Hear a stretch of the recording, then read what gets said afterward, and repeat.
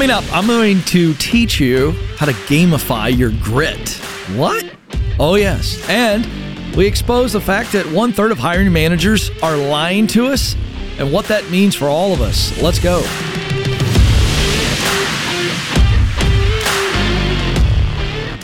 Helping you win in your work life so that you win in life. I'm Ken. I want you to discover your uniqueness, your true potential, and then meet it. That's what I'm about. Let's go. Let's talk about gamifying grit. Now, I read this phrase in a book that I've been reading, Barking Up the Wrong Tree. It's a fabulous book, very, very research-based, and it's a dive into the research behind success. And so one of the chapters in the book is about quitting. Do winners quit? Do quitters win? All this kind of stuff. And so I was reading the chapter, and there's a story in this chapter about a guy and his friend, Joe and Simon. And so this happened back in the mid-'80s. And I'll give you the short version of the story. Joe and Simon are on a mountain top, snowy, icy conditions. They're trying to scale a mountain. And at some point, Joe breaks his leg. And they realize we've got to get back down this mountain. And so they take on the very difficult task, because Joe has a broken leg, of going down the mountain. So what they did is they connected themselves via rope, and they began to slowly traverse back down the mountain. What was taking hours at this point got really difficult at one point, because Joe was at the bottom of the rope, Simon's up above, and so he goes down. He has to wait for Simon to kind of catch up, and then they go back down. And a tragic accident happens, and Joe loses grip on the mountain because of his broken leg, and he's dangling dangerously. And his weight and all the shaking begins to really put Simon in a dangerous position. He can't see Joe. He doesn't know. Simon doesn't know. He doesn't know if Joe has fallen to his death. He can't see. He doesn't know, but all he knows is the weight of Joe. He can't hear from Joe. So he has to make a decision. Do I cut the rope and save my life, or do I die? I mean, this is real stuff. Simon makes the excruciating decision to cut the rope, and when he does, Joe falls 15 stories on his back in a crevice of this mountain. Amazingly, he lives. Stunned for a while, in deep pain, he begins to realize that Simon thinks he's dead, and he's going to die if he doesn't get off this mountain. So, over the next several hours, he crawls painfully, excruciatingly painfully, crawls out of a crevice and gets himself up on a plane, and realizes, by the best that he can see and what he knows about the mountain that they climbed, that he's every bit of 6 miles from base camp. That's his chance to live. So he tells the story that he began to look out and see a marker. Maybe it was a cliff ledge. Maybe it was a mound of snow. And he would see it, and he would say, if I can just get there, and then I can rest. And so he began to do this over and over and over again. He kept getting closer and closer, and he knew that he was within a mile, but he had nothing left. But he asked himself one more time, can I go another half mile? And he picked a spot that he felt was halfway between base camp, his only hope of being discovered. And he crawled that half mile, and then his body gave out, and he passed out, waking up to none other than his friend Simon, who thought that he had to kill his friend to stay alive. I tell you the story because what Joe learned there, we now know from research that there is unbelievable power in positive thinking.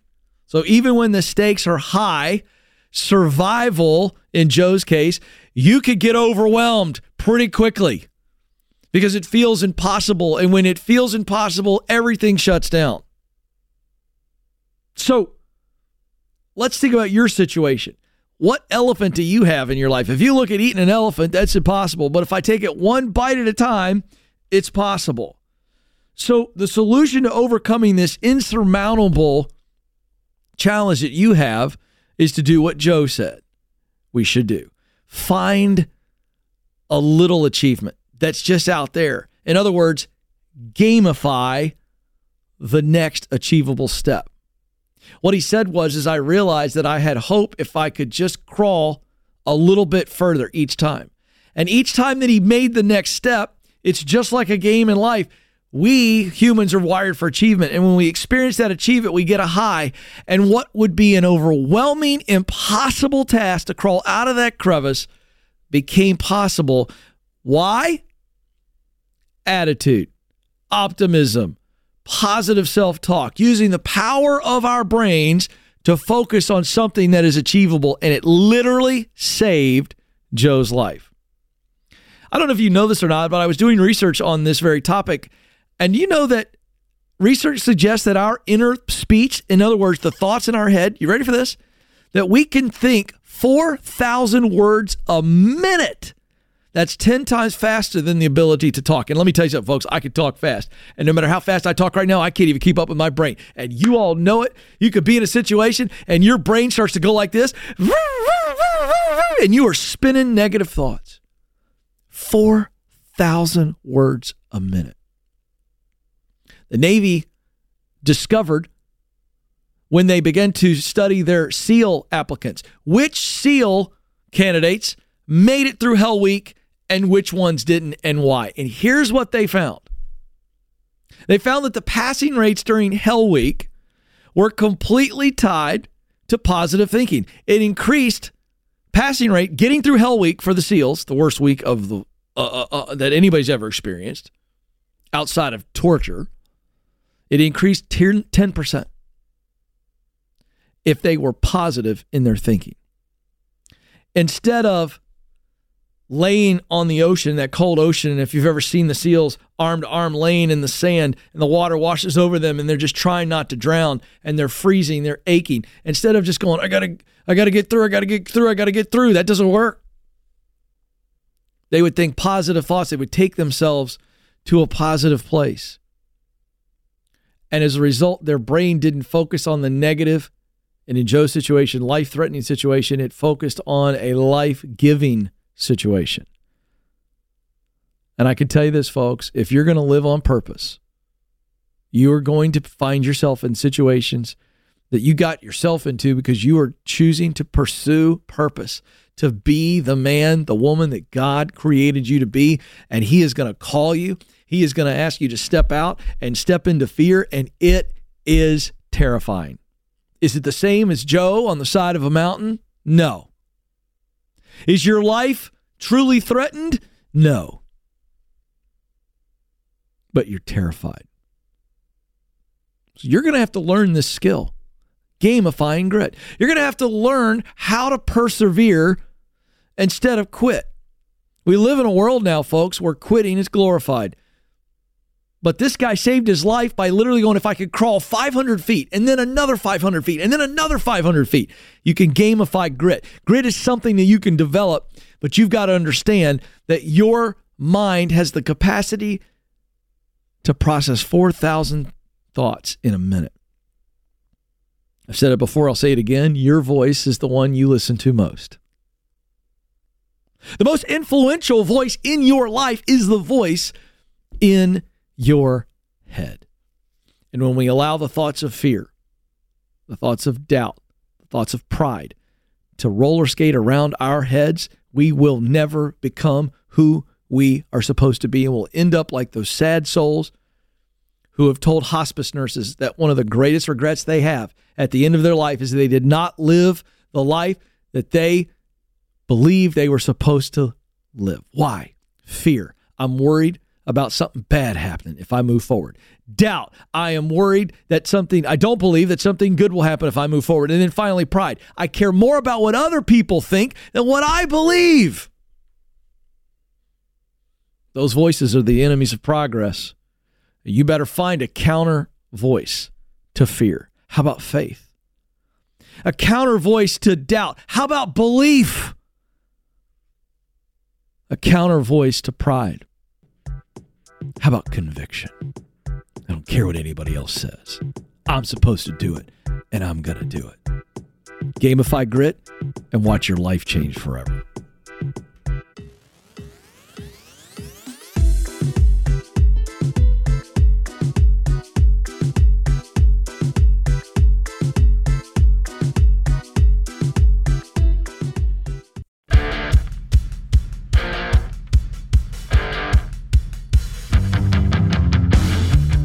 Welcome back to the Ken Coleman Show, helping you get unstuck and move forward on purpose. Okay, folks, I am of the people, by the people, for the people, and I've never felt that moniker means more than today.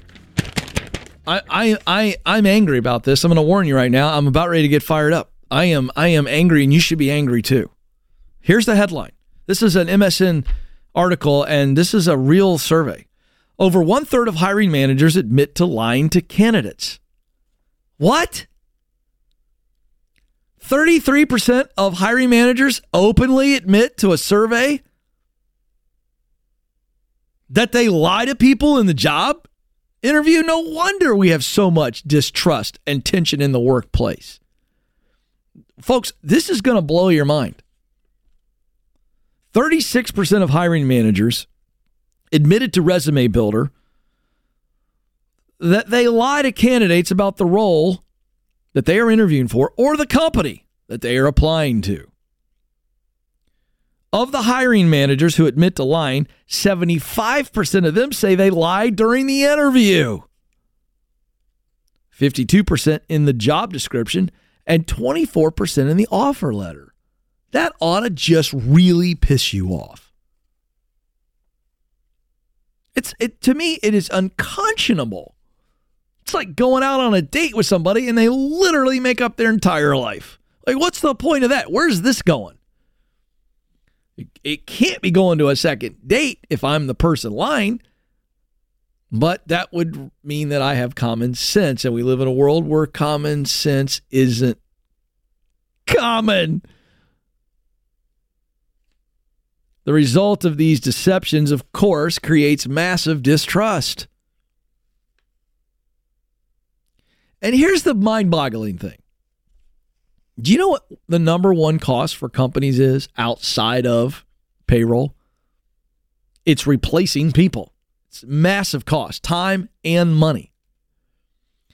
And these hiring managers know that. In fact, lying to someone and then them leaving you or not taking the job when they find out that you lie to them is causing you more problems. And you think they know that. They do know it. So what was their response when the survey conductors, whatever you call those people, question askers, brought this up?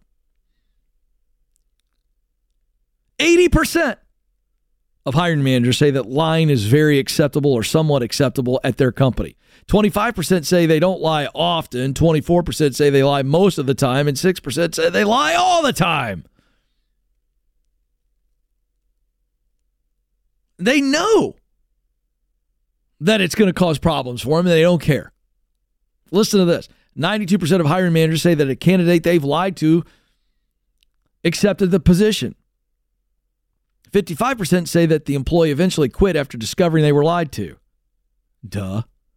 14% of hiring managers say the worker quit within a week, and another 35% reported they left within 1 month. And this causes them so much stress, time, and it costs the company money and productivity. And yet it's happening all the time. Willingly lying to people. So it begs the question, what is behind this? I got a theory. If they know it causes a problem for them when they get found out, but they still do it anyway, there's only one possible explanation to me. It's that they don't believe that they can compellingly and honestly attract people to the job or the company. And so they feel like they have to lie and they hope the person doesn't care that much. If your option is telling the truth and trying to get someone to take your job and lying to them, knowing that it's a massive risk that they will eventually leave you and put you right back in the same position, the only common sense reason that someone would do that is because they don't believe that the job they're offering and the company they're representing is good enough. And so under pressure, because their job depends on them getting a hire, you know what they do? They default and they lie. Here's what happens. Most people lie, good people that lie. We lie when we're desperate. We don't lie just to lie unless you're a sociopath. But good people lie when they're desperate. That's what kids do, right? The parent catches them. Did you do this? No, because you're terrified and you're desperate and you lie and you realize the lie gets you in more trouble.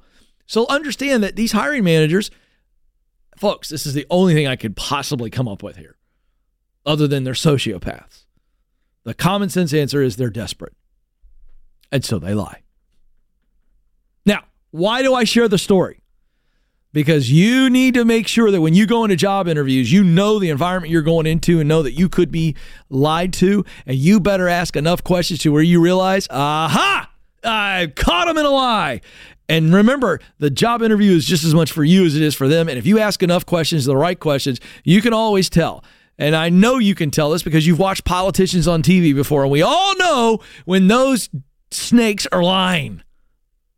And if you've parented a kid, you know when your kid's lying to you.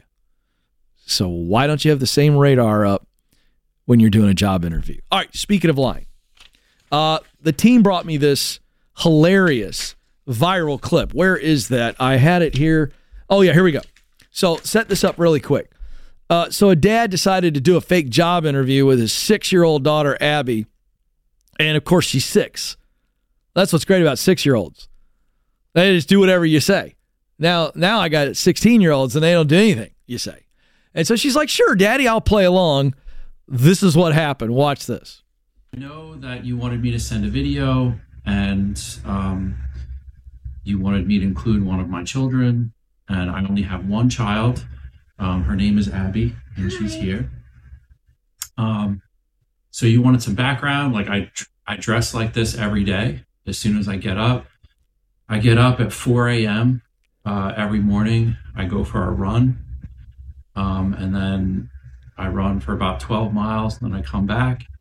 I make sure the house is all clean and tidy. I do all the dishes, and I wash the That's not true. It's not true. So I do all the dishes. I make sure the dogs are bathed, and that way when my wife gets up, like everything is done. So I'm very diligent in that. Bye. No, Abby. That's not true. Abby, just for a minute, please. You can't lie to the Abby, they're kid. gonna see this, please.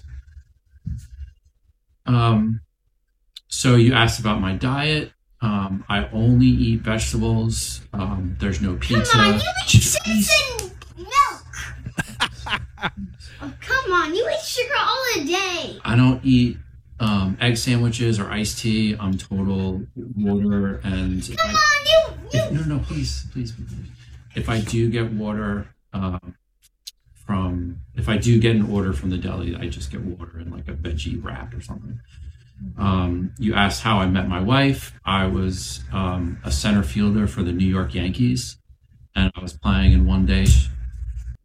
That is so great. So now you see what he did here. He sets his little 6-year-old daughter up for what he told her was a job interview, but he set her up, and how beautiful to see the little 6-year-old. The entire reaction is great. She's like, Dad, you're not telling the truth. And this is what's beautiful. Now, that's a funny video, and I could just say, hey, I wanted you to be entertained. But I also wanted you to learn something. We just talked about how employers are lying to candidates. Candidates lie a lot too. They lie a lot too. And let me tell you something. When you lie to get yourself into a job, it's going to catch up to you. Can't we be just like that precious 6-year-old who's innocent enough to go, you're lying. That's not right.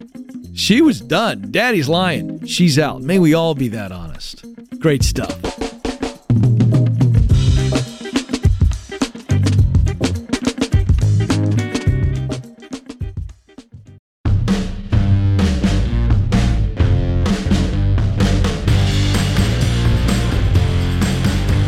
Welcome back to the Ken Coleman Show. Hey, if you're enjoying the program, would you help us grow by getting out in front of other people? You are the key. Here's how you do it. If you're watching via YouTube, give us a like on the video or videos you're watching. Subscribe to our YouTube channel and share a video if you think it will encourage, equip, or entertain someone that needs to hear the message. Then if you're listening via your podcast app, give us a follow. A 5-star review helps, and share as well.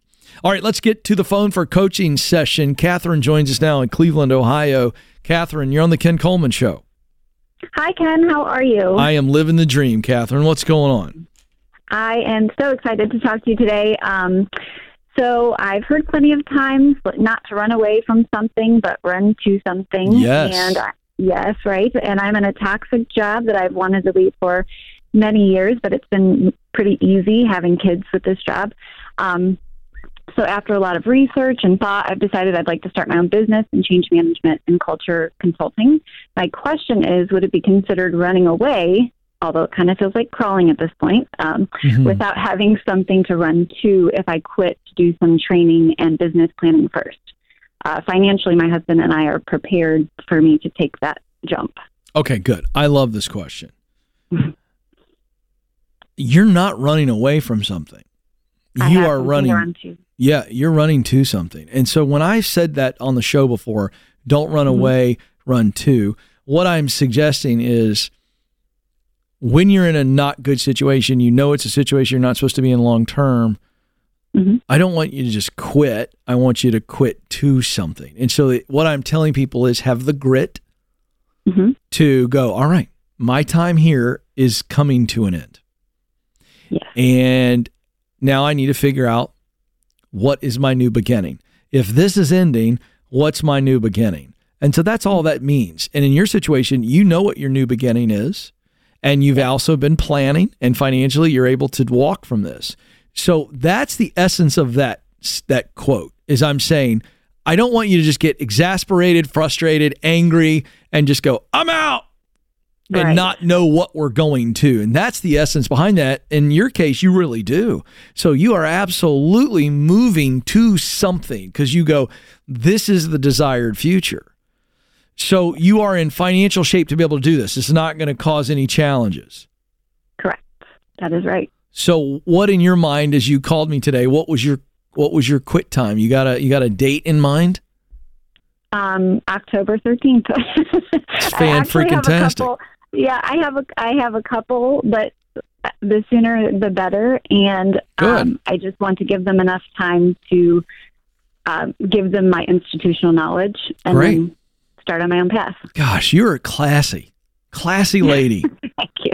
I'm serious. Well, thank you. And I'm not just trying to compliment you to make you feel good. I essentially want the audience to know how rare you are in today's world.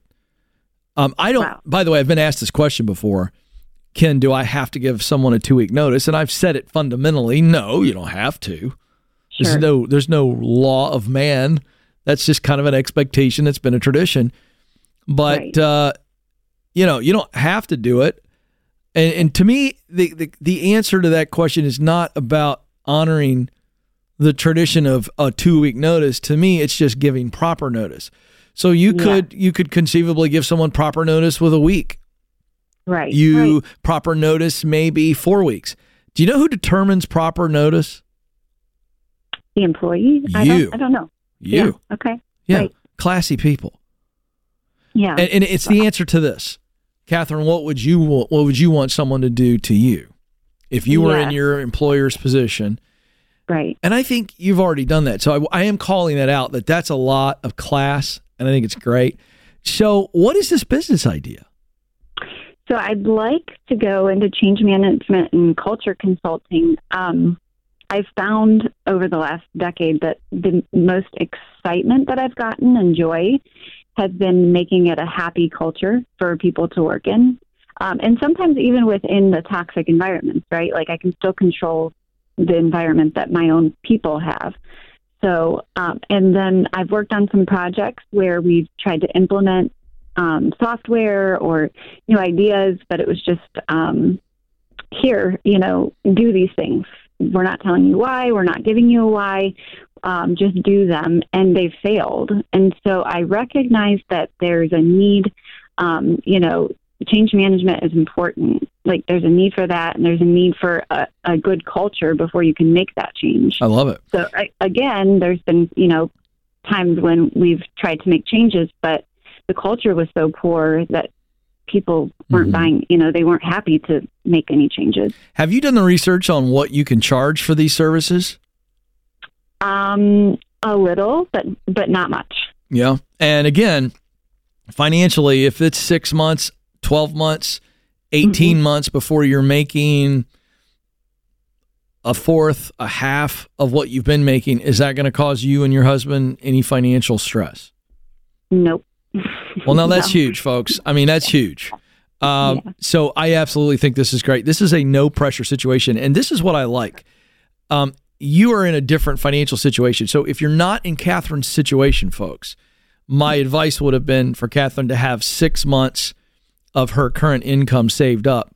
That's outside of an emergency fund. I don't want you using your emergency fund, which is truly for emergencies. What we recommend at Ramsey Solutions is 3 to 6 months of your household expenses in an emergency fund, but leaving a job is not an emergency. And in this case, you're set, so it doesn't matter. But in your case, you don't need 6 months of income. Maybe you already have it. The point is, Catherine, I think this is the right move because you get to go do this and start this without any pressure. Yep, that's right. But we also worked to get here. Of course. Using the baby steps. Yeah, it's not because you're just wealthy. It's because you thought through it, you planned for it, and now you're ready to step into it. That's right. How does that feel, by the way? I want people to hear this because it's doable. How does it feel? It feels amazing. I feel free. I feel like I can leave a toxic job because of the financial freedom. And the sacrifices you made along the way in the Ramsey baby steps, I'm assuming you used those. That's correct. Yep. That discipline then gives you freedom now. Yes, that's right. Oh my gosh. What is it going to feel like on October 14th if you make it that long? I feel like I'm already giddy. Listen to her, folks. You're giggling. That is giddy giggling, and we like that sound on the Ken Coleman Show because that's a woman who's free. Oh, yep. You don't know what you literally are going to be floating for a week.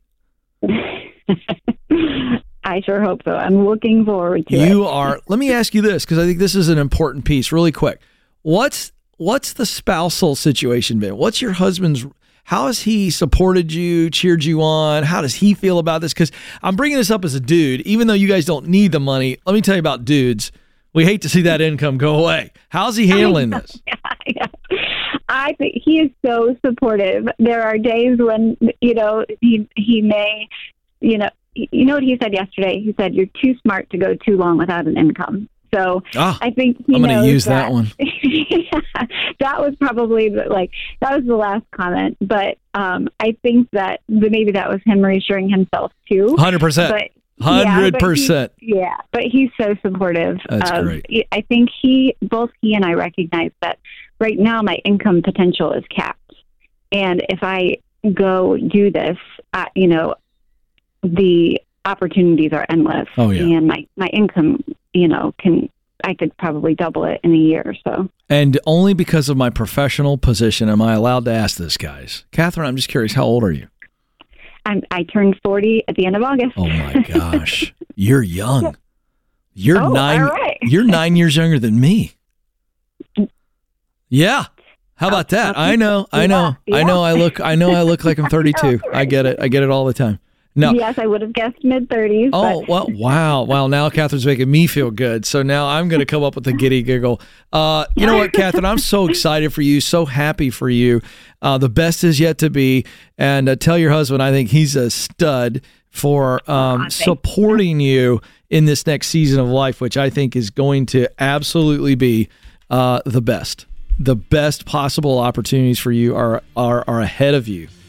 So fun. Folks, this is why financial freedom and professional freedom are tied together right here. Good stuff, Catherine. This is the Ken Coleman Show.